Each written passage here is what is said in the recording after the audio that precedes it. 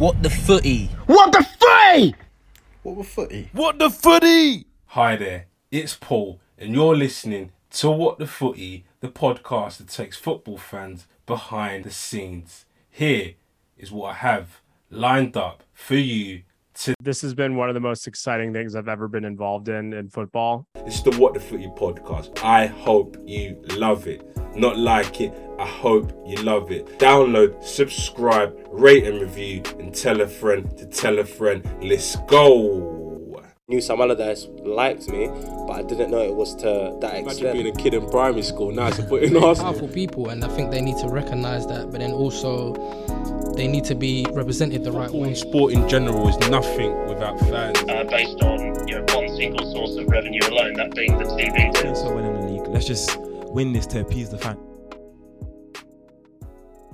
How you doing today, John? Welcome to the What the Footy podcast. Yeah, all good. Appreciate you having me. No, it's a pleasure to speak to you, and looking forward to getting into the conversation and really delving and deep diving into your world. But the first question that we always start off with on the show is, what is football to you, a business or a sport, and why? Ooh, wow. Starting off with a bang, huh? For me, football is a sport first and foremost. However, I think we've seen in the last decade more than ever that it may be, when you boil it down, it may be a sport, and that's why people are ultimately tuning in. But it feels like it's turning more and more into a business with each passing year. So whether, and you hear club executives talk about, first and foremost, what matters most is the product on the pitch. That's why we had fans in the first place. But in today's world, you see more and more fashion collaborations, talking about we need to be as much an entertainment company as a football club, attract new fans. Everybody's trying to be bigger, go more global. So yeah, for me, football first and foremost, it's what happens on the pitch. But you're seeing the most successful clubs really double down on also, being a business and leveraging on pitch success to build a business, make more money. You can buy more expensive players, and in turn, hopefully invest in a better product on the pitch. Not always the case, but that's what fans want. That's what I want. So no, that's super cool, and I like how you almost linked in that answer the commercial and the sort of on the pitch performance side of things, because as you kind of mentioned, it's that whole kind of sort of circle of doing well on the pitch and driving commercial revenue and sponsors coming in, which in turn goes back into the on pitch side as well. But just starting the conversation off, obviously you're head of sport at Snapchat as well, and Snapchat is the social media platform for sort of Gen Z and younger audiences. One thing I'm so fascinated to sort of get your take on and get your perspective on is that we hear a lot of these conversations around younger audiences and Gen Z are losing interest with football. Could you sort of just talk to me about what you think and how you sort of feel about that? Being a Snapchat user myself, I think the fascinating thing that we've seen there is Snapchat collaborating with different sort of leagues and sports properties out there to show highlights. Are we living in a world now whereby live is almost dead, or it's not as popular as people wanting to consume the highlights in a sort of a shorter form? Yeah, it's a great question. I mean, I'll start with a disclaimer, which is I left Snap after the World Cup in 2018. So I've now been out of the business for over 4 years. I have no inside information, but I joined in 2014. So I was there for 4 years and started the sports team and did all of our first, deals with rights holders, broadcasters, clubs, teams, athletes. And just thinking about, I'm glad you said it is the most popular app in the world for Gen Z. Now that I'm in my 30s, I get people all the time, asking me, is Snapchat dead? I'm like, well, no, actually they're growing, month over month, users, engagement. And you ask any teenager, anybody in their 20s, especially early to mid 20s, and it's probably the most popular app on their phone. And, to your question and kind of the big topic of, are young people losing interest in live sport? And what is the value of working, if you're a rights holder or a team, the value of working with like a Snapchat or any other platform. I actually think, what we were doing in the early days of Snapchat, which they're still doing today, but it's not quite as unique, is, do you remember the Our Stories where they would curate snaps from an event and stitch them together to kind of create this like story of the experience? Yes, yeah. Yeah, because at the time, and it's hard to believe this now, but 10 years ago, or I guess 8 or 9 years ago, when I joined, UGC, user generated content, it wasn't nearly as ubiquitous as it is now. Obviously, Twitter is now far more than just text. You see video and photos. Honestly, more often you see just text on Twitter. Obviously, Instagram stories has exploded and really dominated that format. But when Snapchat first, they pioneered the stories format. They were the first ones to do it, and they were the only ones to do it for a couple of years.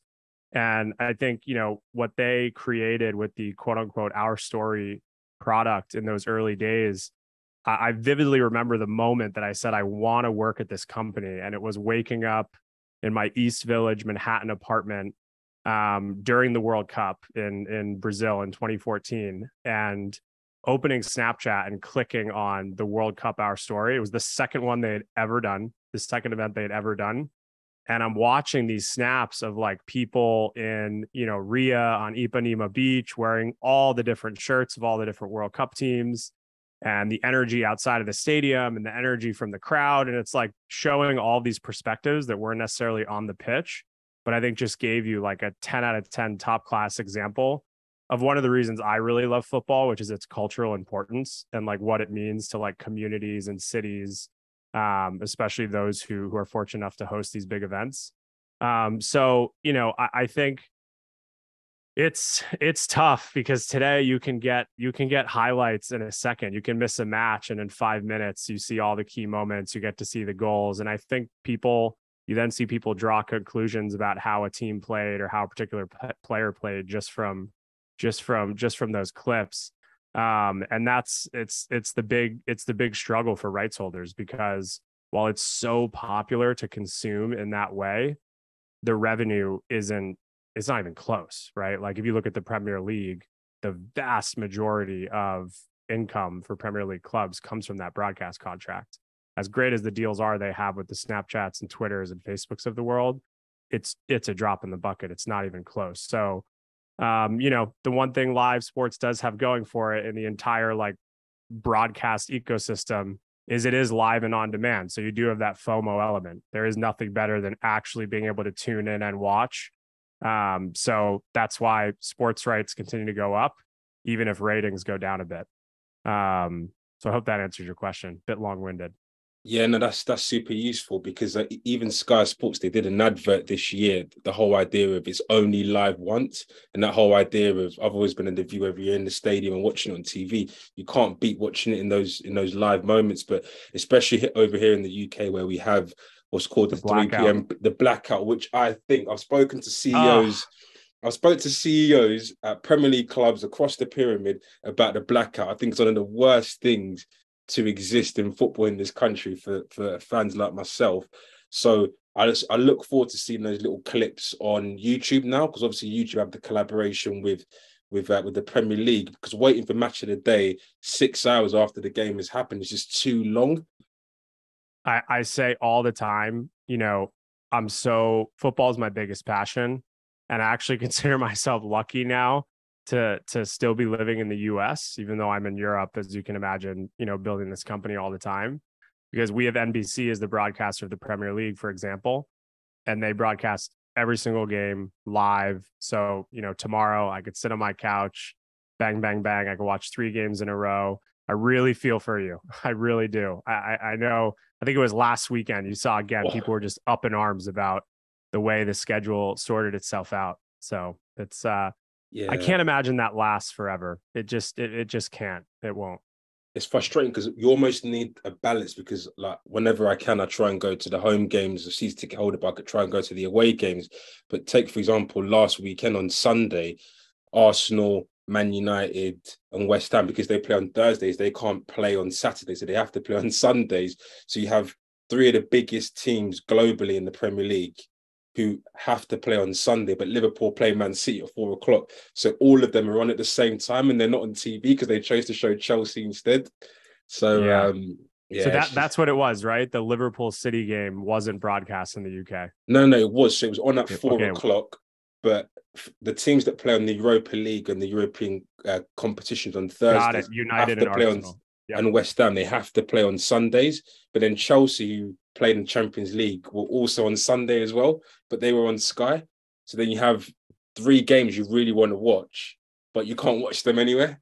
Yeah. And this was, one of the I guess I call it a failure is, when we were at Snap, we tried so hard to get a deal done with the Premier League, to get a deal done with Sky, to do a deal that involved both of them. And the blackout was ultimately why we weren't able to do it. Because, because the nature of our product was live. We were curating these stories live during the matches. So it was a bummer. Just sort of going on to obviously your business now that you sort of founded since you sort of left Snap AC Momento. I love what you're doing there. Being someone who's, as you can see, I'm wearing and rocking the bruised banana over here. Yes, I love it. Just sort of talk to me about why you started AC Momento and how the business model really works. Yeah, for sure. So, I guess the story for me starts when I was little, which probably maybe like you and a lot of people listening. My first exposure to kind of collectibles in football was being a kid ripping Panini stickers and trying to fill out, the booklet every 4 years. Now, again, I'm in my 30s. I'm trying to fill out the booklet. So it's not necessarily something that ever went away, but that was just, always something I did when I was younger. And then as I got older, especially the last 5, 6, 7, 8 years, I started to collect cards. So, Topps cards, Panini cards from Champions League, Premier League, World Cup. And it was really something, I didn't have a lot of friends who did it, but I loved it. And at the time it was pretty cheap. And then the pandemic happened and it's no longer cheap because a lot of people do it. So, the pandemic happened and I got into, grading my cards. So getting the slab and seeing if I could get a 10 out of 10. I started collecting old match ticket stubs from like iconic matches. So I have, graded Messi's debut for Barcelona against Porto, Thierry Henry's debut in the Champions League, or I guess European Cup for Monaco. I have David Beckham's debut for Manchester United, that match ticket. And I got into match programs. I have a season ticket, a full season ticket, like pamphlet, because there's an individual ticket for each match from Maradona's first season in Naples at Napoli. So like all of these, I just really stuck at home. I got so into surfing eBay and trying to find, really these like little stories that I could physically buy and bring home and showcase. And that kind of led me to kits, which I've always bought kits, and I never really thought of it as collecting. I just, every season I'd buy the kits of the clubs or federations I tended to support or watch. And then you've got, the Venezias of last year or the Vascos of this year, that if you can get your hands on it and you're into kits, it's a no-brainer. And then I got into match worn, and very similar to why I love ticket stubs. I loved match worn because it's like it represents a moment in time in the context of not just the player and their season and their career, but also the club. So it's like any of my match worn shirts that I could hold up and show you, I get to tell you the story. I get to tell you, Maradona wore this shirt in his European Cup debut for Barcelona. He scored a hat trick, left foot, right foot header. They won the game 6-1, 6-0. But, for me, like that relative to even owning the Barca shirt from that season, it's so special because you kind of have that one of one and the story you get to tell. The thing I ran into though is, you search match worn on eBay, you're going to get a lot of results. And, you look at something and say, oh, Cristiano Ronaldo, 2007, Manchester United, match worn. And you're like, 400 pounds, that doesn't seem right. And, you'd go look at the photos and you'd get to the certificate of authenticity. And it's like a typed Microsoft Word document. And, Joe Buck is like, I was in the tunnel on August, whatever. And Ronaldo gave me his shirt. And then he'd sign it. And I'm thinking to myself, okay, like there's no way this is real. And so I got burned a couple of times and, wanted to try and build something where authenticity was put front and center. And that meant for us going directly to clubs, directly to players, like directly to the moment where a match issued shirt becomes match worn and therefore becomes, valuable for all the reasons I described. And also just, more predictable supply. So knowing that like on our platform every single week, if you want to buy something match worn, like we'll have the supply there for you and you can trust it and trust us. And then make it a little bit more fun. So, maybe to your first question, it's like I was watching a game a year and a half ago, just thinking to myself, man, if I could, there was some way to win the shirt right now, like while I'm watching the game, because you're no more passionate and your emotions are no more heightened as a fan than when you're watching. And that also goes into the story of, maybe winning and owning the shirt and having it be a new prize collectible. And then the last thing is like trying to bring, tastefully merge the physical and the digital, which was a big challenge, especially in the era of NFTs. So regardless of what you think of NFTs, I think we all know what they are at this point. We all know the companies, who are playing in that space. And we didn't think NFTs, made sense for us for a number of reasons, but we still wanted to bring like a digital element to the product. So the ability to win an auction and have, what we call the digital certificate of authenticity immediately go into your account, something that's optimized for you to share with friends, on WhatsApp, post on Instagram, Twitter, and then not have this piece of paper that you have to store or put somewhere when you have your shirt sent to your home and put it up on your wall. So yeah, it's been going well so far, but that's kind of the origin story of the company. No, I think that's amazing. And being someone who loves collectibles myself, like programs and tickets, I still sort of keep them. My match attacks and my tops cards, I don't know where they are, probably somewhere in the garage or probably got lost or something happened to them. Got to dig them up. Yeah, but the point that you made around that certificate of authenticity, that really resonates with me. And I think the fascinating thing about what you guys are doing is you can buy the shirts on eBay, but the most important thing is the authenticity. Just sort of talk to me about the tech. Are you guys using the blockchain in terms of the authenticity, or how are you sort of using it or leveraging it? Yeah, so no blockchain now. And I am, I'm really interested and intrigued by that whole space in terms of how the authenticity works. So we pick up the shirts direct with the club partners. We pick up the shirts directly from the dressing room after the match. And the link, since we're not using blockchain, is that when we're able to authenticate them, we heat press a label to the inside bottom of the shirt that features a QR code that opens directly to this digital certificate of authenticity on the app, a unique serial number, and then actually invisible ink. So it's really, really, really hard to recreate our authenticity label and try and, fraud somebody in the ecosystem. And so that physical label and the digital COA in the app are actually tied together. So you could scan the QR code, pulls up we call the DCOA, digital certificate of authenticity. But we have been getting some feedback from users who have redeemed their shirt that, some people would still value something physical, even if they do like the idea of like growing this collection digitally and having it accessible via their phone.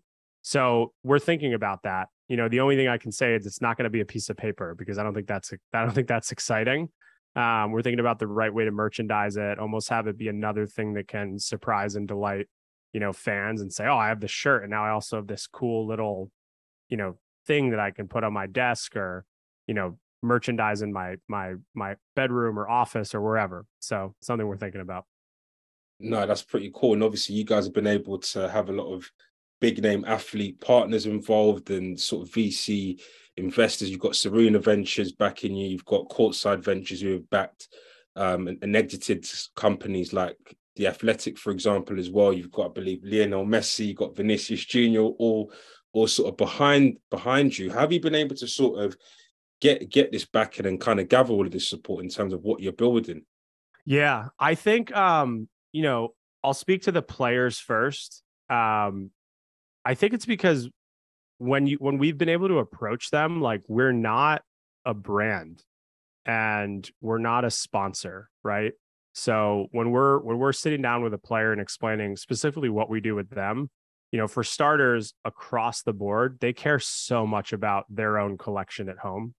And I think that's actually something that maybe all fans don't realize, which is what excites me about what we're trying to do. So if you go to, Messi, right?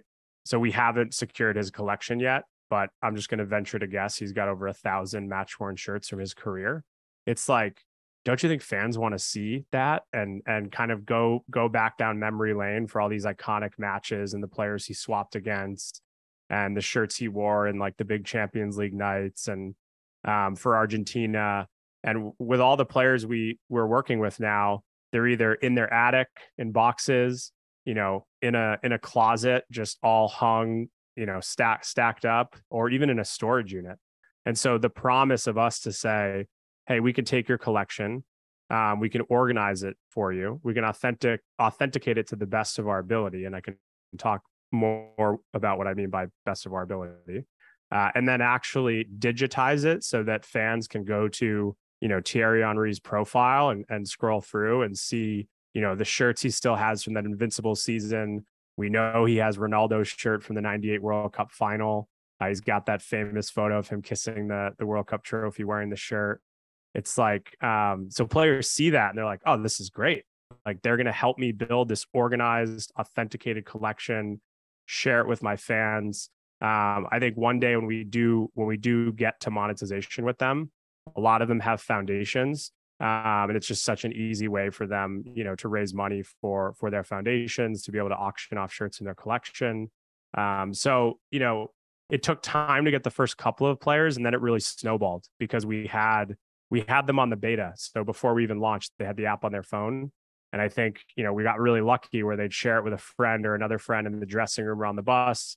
And we get, a WhatsApp saying, hey, so-and-so wants to chat with you about his collection. And we're just, keen on it, obviously.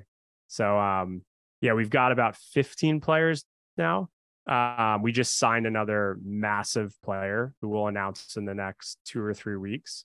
That's amazing. So it's been good. It's been good. No, and also talk to me about getting courtside, because obviously courtside are a massive sort of VC in the sort of sports space as well. You've also got Serena Ventures in there as well, and other sort of exciting funds as well. Yeah. So Courtside Ventures, they're based in New York. They're a sports tech VC fund. They were really, really early in StockX. I think one of the very first investors. They were also, I believe, the first and largest investor in The Athletic, which just sold, to the New York Times. So for me, they're one of the best sports tech investors in the world. And they were one of the first people I reached out to when I wanted to, give this a shot and try building this. They've done investments in memorabilia before, but they'd never done anything in match worn or game worn. And I think, what you see now is just like chapter 1 for us, right? We wanted to try and fix accessibility around match worn, authenticity issues around match worn. But ultimately, like, our vision is much, much bigger than that. It goes far beyond match worn. I'm assuming the shirt you're wearing right now is not match worn. But there's probably a better way to buy a vintage shirt like that. There's probably a better way for you to be able to show off to your friends and followers that you own that shirt. There's probably a better way for you to trade that shirt with somebody else if you want to. So, those are maybe just some hints. I kind of tweeted a little bit about this last week about some of what we're thinking, but ultimately it's definitely football now that we're focused on. But much bigger than match worn. No, that's amazing. And just sort of talk to me about the challenges of running an early stage company, high growth company, and also while you're talking to me about the challenges, talk to me about the challenges of actually getting on board teams like AC Milan and Atletico Madrid, because speaking to people who are trying to sell their product into clubs, I've had founders of sports tech companies come on here before on the crypto side, NFT side. I've had founders on the sports performance and injury side come on as well. We're working with different clubs. Just talk to me how hard that aspect of things really is, and also the general challenges of just startup life. Yeah, I'll start with the clubs. It's definitely been challenging. For starters, especially the clubs we're already working with, and we're going to be announcing the next 3 clubs we'll be working with by the end of the year. These are some of the most popular, biggest clubs in the world. So for starters, they're getting dozens of proposals every week, right? And a lot of them are good. So I think, all of this is over a year in the making. I think a couple of things that, you have to do is just persistence. really matters. You've got to show up, you've got to show passion, and you've really got to educate. And what else can I add? Because it was hard.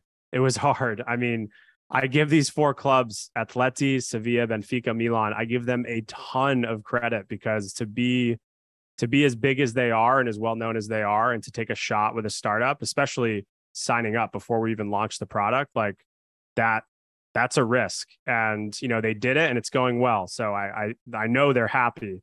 But it was not easy. It was many trips to Portugal, Spain, Italy, many Zoom calls, and just saying like, hey, you're not doing anything with this asset, match worn shirts.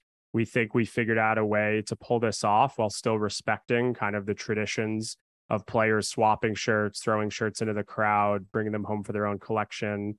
I'm sure most people know that the majority of players change at halftime, which was the big unlock for us to be able to auction the first half shirts.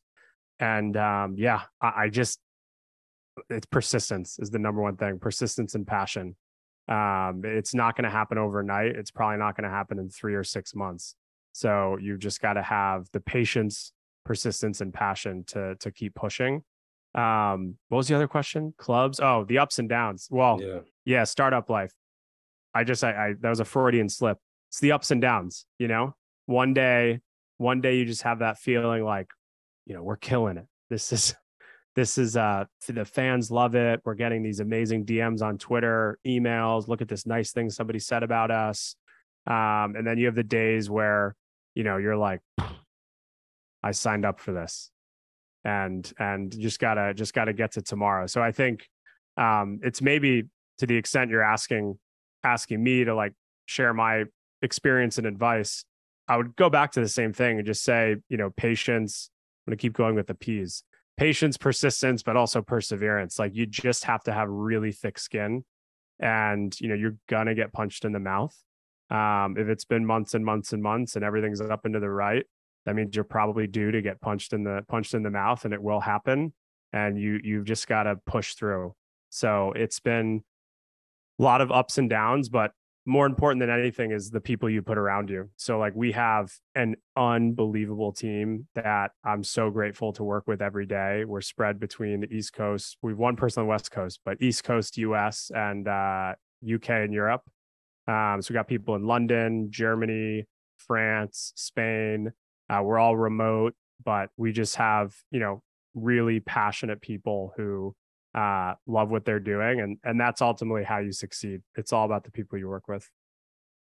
No, that's awesome. Did you prepare some answers for what the footy you line for the 2 truths, 1 lie? I got it. 2 truths and a lie.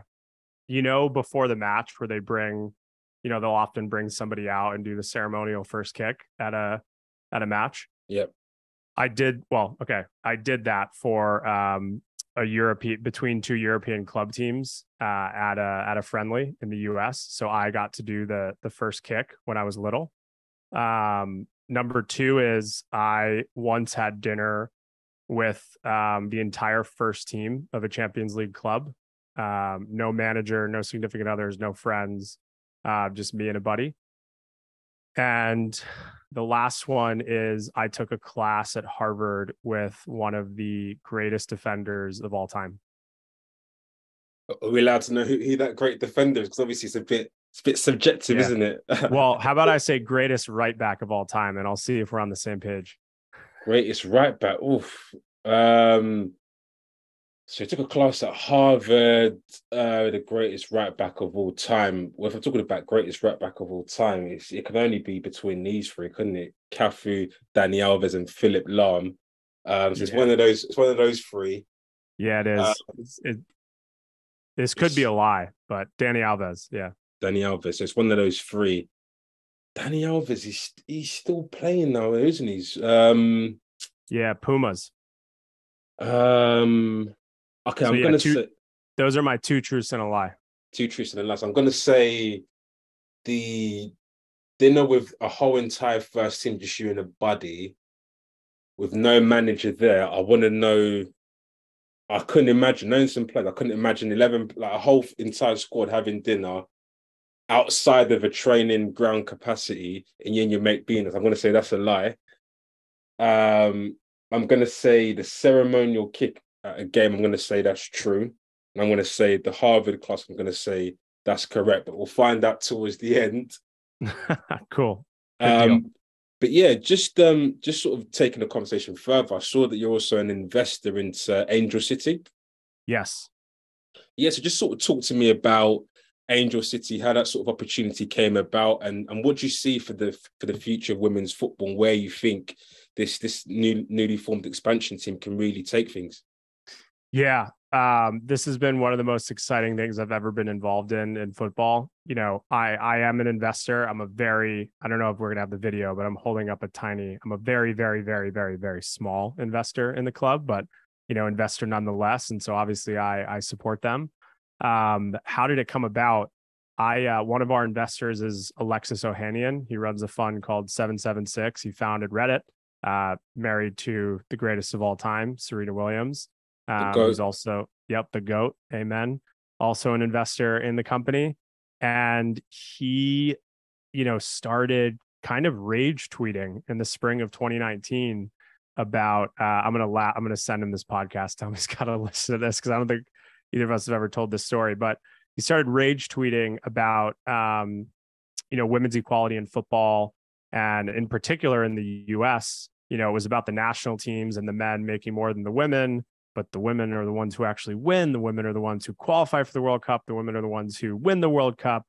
And for sure, the women on that team are I think more popular than the men on the US team when you start talking about Alex Morgan, Megan Rapinoe. And so he's tweeting. You know, the guy's got over 500,000 Twitter followers. And the last tweet was, you know, maybe I should buy a club and like really show people, you know, how big this is going to be in the future. And that started just an avalanche of outreach. He had owners reaching out to him, pro players reaching out to him. And I knew, and he would admit, that he didn't know anything about football. And so I just pinged him and I was like, hey, if you want me to help you parse through, you know, what comes your way, I'm happy to do so.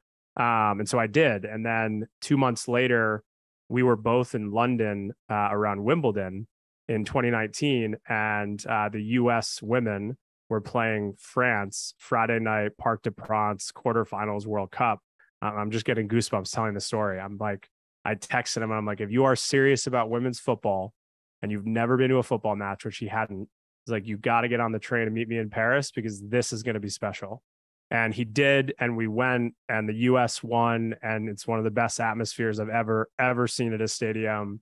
Wow. And I think after that match for him, it was written. He was like, this was too good an experience. I saw too much passion, and I want to get involved in the US. So one thing led to another, and he connected with the other now, you know, lead owners at Angel City out in LA. Kara Nortman, Natalie Portman, and Julie Ehrman. And when that deal wrapped up, he just let me know. And he's like, hey, we're doing this. We're announcing it soon. Like, you know, I want to thank you if you want to try and get involved. So that's where it came from. And yeah, what can I say about women's football? Like, the numbers at this point are undeniable. What we've seen the last year, starting with, you know, Angel City selling out their home opener at Bank of California, you know, San Diego Wave, who actually did an auction with for their playoff game last week, which is our highest performing auction to date, mind you. So, wow. Yeah, consider that, right? All these amazing clubs we work with, San Diego Wave, highest performing auction to date on platform. They just broke the NWSL attendance record for their first home game in their new stadium in San Diego. We all saw what happened at the Camp Nou with Barcelona last season. I mean, Arsenal women, they just beat Lyon 5-1. I couldn't believe it. The defending champions of the Women's Champions League. It's incredible, like, man. The attendance numbers at the Euros. I read an economic report of the impact of the economy of the Euros in the host cities. The US, England were sold out at Wembley a couple weeks ago. Like, the World Cup coming next summer. It's just, I'd say it's about time. And like, you know, you still get the haters on Twitter, like, oh, nobody cares about this. You know, why watch women's football? And it's like, mate, they're selling out 100,000 person stadiums. Like, the conversation's happening on social. It's a good product. And so I think, you know, the growth for women's football is undeniable, and it's going to keep going up into the right. I think it's cool that the other day FIFA kind of put broadcasters on blast and said, "Hey, we got the bids for the rights, not high enough. Like, respect the game," which also from FIFA is, interesting, but yeah, it's exciting. No, for sure. And even the people who are hating on social media, majority of them have never even bothered to tune into a game. They're just tweeting. Twitter fingers is what I call them. Twitter fingers, just doing up Twitter fingers. Yeah, hiding behind a cartoon avatar, 3 followers. Classic.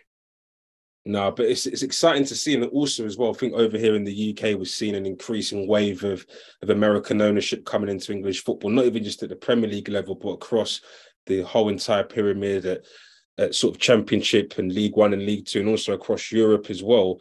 What do you think is driving a lot of that wave into English football and sort of European football of American investors wanting to come over here and get a piece of the pie as well?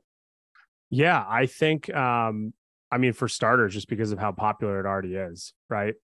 Premier League, the most popular league in the world. I think it's been telling that a lot of the American owners in the Premier League have had success with US franchises here in the States. And so I think they see it as, it's a business opportunity, right? Expand their portfolio. And a Todd Bowley could say, "Hey, I did it with the Dodgers. People didn't think I could. Now I'm going to go do it with Chelsea." United, they have the Bucks, the Glazers, Tampa Bay Buccaneers, United, Cronkies, Rams, Nuggets, Avalanche, Arsenal. So I think I'm trying to think off the top of my head if any of the American owners in the Prem don't have a U.S. sports team, but I think most of them do. So I don't know because I haven't asked them, but I would imagine it just feels like fertile ground for them to kind of expand their portfolio and take learnings from the U.S. But I also know that's kind of at odds with, maybe fans and tradition. And you saw Todd Bowley, throughout the idea of a North-South Premier League All-Star game, which people didn't seem to like on Twitter. Personally, for me, I don't know. I think it'd be cool. But maybe that's the American in me. I don't know what you think, but yeah, do you know what it is? I was a mate of mine who's actually on the podcast. He works with, I'm not going to name him, but he works within the club, and me and him were clashing it because I'm a big believer in that. I think football in general and the Premier League can learn a lot from how US sports have more from a commercial aspect and how they've been able to grow their sports from a commercial perspective and create a kind of a show around what they do. And you look at the valuations of the Dallas Cowboys and the Lakers, it's unbelievable compared to the valuations of UK Premier League teams. It's like night and day. But I think the thing for me with the All-Star game is I don't think we want to see North versus South, because speaking to people in other leagues like the Bundesliga, the Premier League is unique in the fact that Arsenal versus Chelsea is an all-star game. Liverpool versus Manchester City is an all-star game in itself. We see these all-star games, quote unquote, every couple of weeks, every month or so, every 2 months or so. I think what I'd want to see more of actually is a Premier League best XI versus a La Liga. Okay, yes, XI. I'm with you on that. Yes, and I think that would be amazing. And I think especially when you see people like Tony Cruz tweeting about the Premier League and how they haven't won the Champions League for a while, and the kind of the back and forth and what you see fans say online about different leagues and the Premier League being better. I think shutting down that argument would be good. But then I think there's a lot of logistical hurdles that people haven't thought about in terms of actually making this game happen. Who covers the injury risk or the insurance of a player if they get injured in this one-off game? How do the clubs benefit? Because all clubs are the ones who employ the players and will have to release them for this game. I think there's loads of different sort of intricate points from the legal and sort of risk perspective to cover off. But in an ideal utopia, I think that's a better game than North versus South. Yeah, I'm with you 100%. Because it does feel like the big rub, the big debate is La Liga Premier League. Premier League for sure more popular because there's numbers and numbers don't lie. But with all the success that Barcelona and Real Madrid have, and count the Champions Leagues between them, the last 2 decades, and the kinds of players that have run through both of those teams, it would be something else to see a La Liga All-Star, Prem All-Star. Who do you think would win? Oof. Oh, I think. So obviously on the league side, they'll have like Benzema, they'll have Lewandowski, they'll have. Yeah, I think the Premier League, because what, Salah, Haaland, De Bruyne, Van Dijk. It would be that. It'd be interesting. It would be. It would be. If Messi was still in La Liga, I'd probably tilt their way. No, for sure. But now it's time to reveal your answers to what the footy you lying for. All right, the dinner. The dinner's not true. Maybe that was too obvious. But the dinner's not true. Yeah, the dinner's not true. Yeah, the kickoff was when I was little. I actually have to ask my parents who the teams were. It was part of like a summer camp thing. So technically I didn't kick the ball, but I was with a group of kids. And I took a 4-day class. I didn't go to Harvard. I wish. But I took a 4-day class at Harvard on the business of entertainment, media, and sports. In 2018, in May of 2018, right before the World Cup. And not only was Danny Alves in my class, there were 60 of us that took this 4-day program, but Danny Alves, Edwin van der Sar, Kaká, and then just a bunch of, people somebody who worked at Man City, somebody who worked at Barcelona. There were also a lot of like US sports people and US athletes there, Chris Bosh, Lindsey Vonn, PK Subban. It was really like one of the coolest experiences I've ever had. And very fortunate to meet Danny there, who's been an immense help to us building this business. So no, I love that. But I end the podcast with this question every time, which is what the footy needs to change or happen within your space. I think we've solved the authenticity problem. I think it can be even better. And I really hope we're in a position to help solve it. But I think that's going to require collaboration, not just from clubs, but also from suppliers. So like a Nike, Adi, Kappa. And what I would love, and hopefully we'll pull this off, is we should be establishing provenance in the shirts before they're even put in the dressing room before the game. So we should be adding the authentication with the unique serial number on the 3 match issued shirts before they even get into the dressing room. So it can be manifested. And then the kit man can keep track and say definitively black and white, there's absolutely no margin for error. Okay. It's the 30th minute. There's only 2 shirts here now. Here are the 2 that are still here, which means he's wearing that one out there for the first half. Right. And then he's wearing that one out there for the second half. And then this third one actually got recycled into the next match because I'm manifesting this next match and I got the same code. So it's now been issued for 2 matches in a row. And like, how amazing would it be if you bought, because then they can go anywhere, not just sold on our platform. You could buy one on eBay, scan the code and say, oh, this was actually issued for the North London Derby. It wasn't worn. It was then issued again for the Liverpool match. It wasn't worn. And then Saka wore it in the second half of the Leeds match. And now I have it.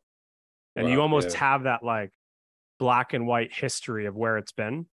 And then maybe you sell it on to somebody else and they can see the history of the shirt. So they see like, oh, Paul owned this after this kind of tracking of where it's been. So for me, that's the dream. And I think we can get there. No, JB, thank you so much for your time. Former head of sport at Snap, founder of AC Momento, investor in Angel City. Thank you so much for your time. Appreciate it. Thank you. Have a great weekend. Guys, this is the last interview for 2022. Thank you so much to everyone who's been listening so far this year. I've had amazing guests on the show so far, like Paul Barber, CEO of Brighton and Hove Albion FC, Joe Foster, the founder of Reebok. I've done 18 podcast episodes this year, 15 top class interviews. The pod will be back soon in the new year. Sit back and enjoy the archive, guys. The archive of episodes with guests such as owners, directors, investors, players, managers, scouts, and more. Guys, take care of yourselves. Peace and love every time. See you soon. Let's go. What the footy? What the footy? What the footy? What the footy? Knew some Allardyce liked me, but I didn't know it was to that Imagine extent. being a kid in primary school. Now it's putting Arsenal. Powerful people, and I think they need to recognise that, but then also they need to be represented the right way. Sport in general is nothing without fans. Based on one single source of revenue alone, that being the TV. So well in the league. Let's just win this to appease the fans.